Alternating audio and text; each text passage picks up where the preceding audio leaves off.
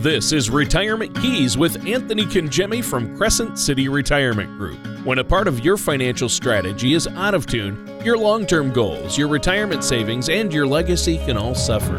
With many years of experience in the financial industry, Anthony provides his clients and prospects with the information they need regarding Social Security, retirement income planning, wealth management, and much more. Listen in as we address your financial concerns and provide helpful solutions to put you on the path to achieving your retirement goals. And now, here is Retirement Keys with your host, Anthony Congemi. Welcome to another show of Retirement Keys. My name's Anthony Congemi with Crescent City Retirement Group. We have our fabulous co-host with us today, Mr. Tony Shore, who's going to be helping facilitate the show. We couldn't do the show without him. He's got a whole bunch of bags of tricks and some fun stuff we're going to be sharing today. Tony actually gets to, interviews financial planners and specifically retirement planners all over the country. And he really is kind of he's really a wealth. He's I would say, probably the best co-host in our space in retirement planning. So we're so thankful and blessed to have Tony with us this morning. Tony, thank you so much for being here. Wow, what an introduction. That's huge. That deserves an orchestra hit right there. I appreciate that, Anthony. That was nice of you to say. I have fun, but I love doing this show with you each week. You know that. We have fun. We talk a lot before the show about what we've been doing, and you're always out there with the family. You always have something going on, and I know you keep busy there in the office, and you got a great staff. I really love working with your staff, too. I want to give a shout-out to Katie, to your wife there, to the whole staff. They do an excellent job. They really do, Tony. I tell you, I didn't, over the years, it really takes to have a real dedicated and competent and caring staff.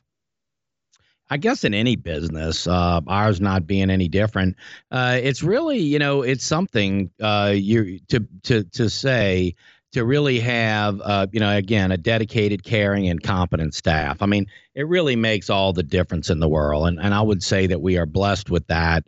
We're so pleased and so thankful to have the staff that we have, and we're serving our clients every day. These are retirees and there's all sorts of, nuances each day, each year, tax time, Medicare time, estate planning, investing, income, all of those things that go along with retiring. And you need to have a good staff to support you and support your firm and support your clients. And so anyway, we're blessed, man. Yeah, I think you are. And for sure with that staff, I know they keep you on track because you get so busy, and that's nice. I know you love having them there, and, you have some of the family working with you, and you've been doing this a long time. And you put together this list, Anthony, of questions that I think are fantastic. They're questions people need to ask before they retire. And, I always say this, Anthony, I'm only going to retire once. Our listeners out there are only going to go through that process once in their life for the most part. But you go through this process each and every day with your clients, with people you meet with. This is what you do. So it's really important to work with somebody like yourself who knows the questions to ask and knows how to get the right answers so you don't make costly mistakes and so you have the most comfortable retirement possible, right? Absolutely, Tony. Well, that's the point of us developing these top 20 questions to ask before you retire. And I would say even in retirement, obviously, these questions, it just dawned on me, I don't know, a couple of years back that, when, as you just mentioned, people retire, one time and, they have to get it right. And so they work with a retirement planner, or they start, interviewing financial planners that specialize in retirement. But sometimes you just don't know what you don't know, or sometimes you just don't know what questions to ask. You might have some questions, certainly, that you want to find out about, like how much income can I draw in retirement, or will my money last, or what are the tax implications to retirement, or when should I start Social Security? I mean, these are, common questions that people will ask, and they're very good questions. But it really dawned on us that there's really, as far as, I'm concerned, there's really 20 key questions that should be asked, and more importantly, not just asked, but answered. And so what we did was we went about putting together these top 20 questions that we think anyone that's embarking on retirement, that's going to retire, or that is in retirement should be asking. They should ask.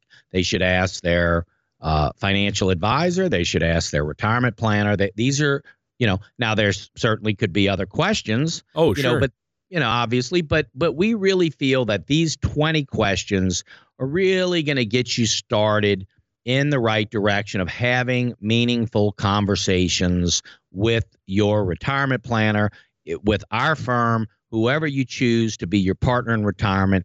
These questions should be answered. And so what we did was we created this top 20 questions, and it's on our website. Our listeners can just go to the website at crescentcityretirement.com, put in, your information, and they'll email you in a PDF. It's printable. You can, we'll send it right to you. The top 20 questions that we should all be asking before we retire. And we have it in a PDF. We just want to send it to whoever wants it. And so we think it's good. Well, that's great. And yeah, we've been, over the last few shows, we've been going over these questions. And I think we're about halfway through, but maybe you could recap really quick for our listeners out there, the first 10, before we get into the second half here. Absolutely. So I'll do that. So we're not going to go deep into the answers, but we are going to read the first 10 questions just as a recap. So the first questions, or actually the first 4 questions, are going to be wrapped around estate planning or enhanced planning, as we like to call it, enhanced planning, estate planning. So first 4 questions around that. Question number 1 was, what estate planning documents should I have to avoid legacy planning mistakes? So what documents should I have in place? That was question 1. Question number 2, how do I leverage what I have for wealth transfer? So for people that are interested in passing their assets on in the most tax efficient way, they really want to leverage what they are passing on. That's the question. How do I leverage that? Now, let me just say that not everybody, that doesn't mean that all these questions are on a scale from 1 to 10 or a 10 for everybody. Some people might say, I'm not really worried about wealth transfer. I'm not worried about how much I pass on. We're more worried about, just enjoying our lives in retirement, and then whatever we pass on, they'll ultimately get. So it really depends on the person. But let's face it, we want to make sure we're tax efficient. We're transferring. We're giving more to our heirs and leaving it in the family, and not, if you will, paying undue taxes. That didn't need to happen. But how do I leverage what I'm passing on? Wealth transfer. That's question 2. Question 3 was, what are the most tax efficient assets to pass on to my heirs? So out of all of my assets, my after-tax money, my Roth IRA money, my traditional retirement money, pre-tax, after-tax, what are the most efficient assets to pass on to my heirs? That was question 3. And then question 4 was, how do I handle a spendthrift, special needs, or minor beneficiary? So spendthrift is, someone that you might have as a beneficiary that you feel, couldn't handle a bunch of money at once, and you're trying to structure some income for that person. You feel that would be more beneficial. Or special needs, if you have a special needs, someone in the family, child, grandchild, niece, nephew, somebody with special needs, or minors, you have, let's say, grandkids, you want to set something up for, college fund or that sort of thing. So the question is, how do I handle a spendthrift, special needs, or minor beneficiary? So that was the 4 estate planning, legacy planning questions that we think are important to ask. And then we got into healthcare and long-term care. That was question 5 through 8. And question 5 was, what is the average cost of long-term care? So we know under the healthcare planning, we have, medical care, hospitals, doctors, and long-term care is what once you get discharged from, let's say, a hospital or you have some type of illness, you either go home or assisted living or a nursing home to recover. So the question is, what is the average cost of that? That's question 5. Question 6 was, if I require long-term care, how do I protect my assets and remain independent? So if somebody says, well, what if I get sick? What if I have a stroke? What if I, have a health issue and I need long-term care? The 2 primary objectives typically are going to be to protect your assets and to remain independent. And so that's what question 6 was. How do you do that? Question 7 was, what does Medicare pay for as it relates to long-term care? So we know at 65, we'll get Medicare, Part A and B, or we may be on a Medicare Advantage plan for hospitals and doctors. But the question 7 is, what does Medicare pay for as it relates to long-term care? Does it pay everything? And of course, the answer to that is no. And what I would say, and to our listeners, if you have been involved with a family member or a friend or a spouse or someone that has required long-term care services, in your own family, if you're experienced with that or if you've been exposed to that, that it can be, a daunting time. It's expensive. You have to start figuring out, where this person's going to receive the care and how we're going to pay for it. So question 7, what does Medicare pay for as it relates to that? We want to know that. And then question 8 on long-term care was, what are examples of long-term care environments? Meaning, where do people recover? What are the environments? Where can they go to recover? And I can just say, obviously, most people want to stay home and recover. Yep. And that, typically. And I will say, Tony, not to digress too far into this, but we have more options today to be able to stay home than we did in the past. Okay. I mean, now with the services that are available, you have meal services, you have more transportation services, with DoorDash and, all kinds of transportation services. Then there's, widening doors, doing all kinds of modifications to the home, with technology. Even today, we can build a plan of care, if you will, for someone who needs care, whether they need, transportation, they need, a sitter to come a couple of days a week or somebody to help with activities of daily living. But the services are more plentiful today than they were years ago. And so I guess what I'm saying is the likelihood of someone with the proper plan of care to be able to stay home is much greater because of the availability of services that are available. So anyway, that was question 8. And then question 9 was starting to get into income and Social Security. And so, again, the first 4 questions was all about estate and legacy planning, how things are going to pass on. The questions 5 through 8 are more about healthcare planning and long-term care. And then 9 through 12 are questions as it relates to income and in retirement. So I think that's probably where we left off, Tony. I think we talked about question 9 last time in 10 as it relates to income. Question 9 was, how do I determine how much net income I will need in retirement? So that's a foundational piece of a retirement plan, is going to be how much income someone's going to be looking for in retirement, right? Right. It's going to be, hey, we need income, not just to pay our expenses and bills, but also, you're thinking in terms of lifestyle. What are we going to do in retirement, and how much income? And then, of course, we have in bold, as you see there, Tony, the word net. right?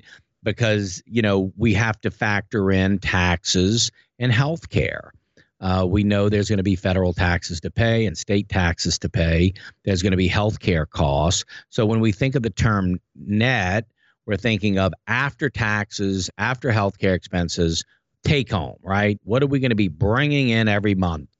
And we even use the example, if you remember, ING, that, with the big orange lion, I don't know, it might have been 15, 20 years ago, they were even talking about their whole slogan was, what is your number?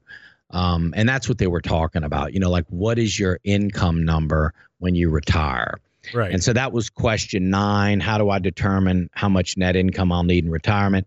And then question 10 was, what is the best strategies to maximize my Social Security benefits? So that's what we covered over the last couple of shows. Is that right, Tony? Yeah. Yeah. And we covered a lot of ground there. I mean, that's a lot. And now we're on to number 11, which of course has to do with taxes. It seems like they're always creeping their way into financial planning and especially retirement planning. One thing I did not know before I started working with you, Anthony, is that my Social Security can be taxed. So a lot of people want to know, what's the 11th question then? Yeah, so the 11th question is, how can I lower my taxation or the taxation on my Social Security benefits? And so let me just say that if income planning is really the foundation of any retirement plan, which we certainly believe that it is, Social Security planning is really the foundation of your income plan, because your Social Security strategy and how you're going to maximize Social Security can really make such a big difference in your overall retirement income plan. So yes, question 11 is, what about the taxation on Social Security? And so the answer is, as you know, Tony, that the Social Security income that you're receiving can be taxed. Well, first of all, it can be all tax-free income, or it could be taxed up to 85%. So anywhere from 0 to 85% of your Social Security income can be taxable. And so what's important, and of course, we can get into it, right? The provisional income and how the calculation is made. But at the end of the day, the way the distribution strategy is put together and how we're going to draw off of different assets and how we're going to get the most a tax-friendly result is going to be how we structure the income planning. And so, as we kind of alluded to in the beginning of the show, everything is taxed differently. After-tax money is taxed differently. Let's say dividends, ordinary dividends, qualified dividends, capital gains. So things are taxed differently, right? Roth IRAs are taxed differently than traditional IRAs. Social Security, of course, can be taxed differently. So when you're building a retirement distribution strategy, you're really looking at all of those assets and seeing how the best way to structure that income so we can get the best result as it relates to taxes. And I guess too, Tony, that how assets pass on, okay, and what the best assets there are to pass on in the most tax favorable way. That's also very important. But yes, how can I lower my taxation on my Social Security benefits? With after-tax money, sometimes people are generating dividends and interest and income inside of after-tax accounts that they're just reinvesting. But of course, that's showing up on their tax return, and it's causing their income, their taxable income, to increase, even though they're reinvesting the money and potentially costing their Social Security to be taxed higher. So it really, Tony, the answer is we have to structure a tax favorable distribution strategy. And that is done with, really good, sophisticated software. and really looking at the tax implications of all assets and distributions before before we take the money out. And so that's tax planning and tax distribution planning. We often say tax preparation is really after the fact, right? I mean, we all, in January and February, we start gathering up, our W-2s or 1099s, and we go get our taxes done, right? Our tax preparation. But tax planning is done throughout the year. After December 31st, it's the door is shut. And so we just need a good tax favorable distribution strategy. What do you have? I think we have time for one more question, Anthony. Question 12 is, what portfolios should I invest in for my retirement? So when you think about portfolios or model portfolios, they all have different volatility, different risk scores, if you will. And the risk scores could go anywhere from a 0, which would really be no volatility at all, to 100, which could be a very volatile portfolio. And so depending on how that portfolio is going to be utilized in your retirement income plan is a big part of what we need to answer that question. Meaning this: if you have a portfolio where you're going to be drawing income from it in a year, and let's say the time horizon, and here we go with time horizon, right? Let's say from the first year to the 5th year in retirement, the structured income from for your retirement plan is going to be coming out of portfolio A. So the time horizon is anywhere from a year to 5 years to start drawing income. That portfolio has to look differently than, let's say, the portfolio that we're not going to be drawing from maybe for the 5th year to the 10th year in retirement, right? Right. So, and we've been talking about in financial planning, and we've talked about time horizon ever since we started investing, right? I mean, we all agree that a 40-year-old can take on more risk than a 60-year-old. And the reason why we would say that's true is because, the 40-year-old has more time before they have to start drawing from the investments. So they have a longer time horizon. Well, that same philosophy applies in retirement. The portfolios that we're going to utilize in the shorter term of retirement have to look differently, more conservative, much less volatile, more income oriented than maybe portfolios that you're going to utilize 10, 15, 20 years down the line. So the question 12, which says, what portfolios should I invest in for my retirement? You have to start with, how much income are we going to need in retirement? Where's the income going to come from?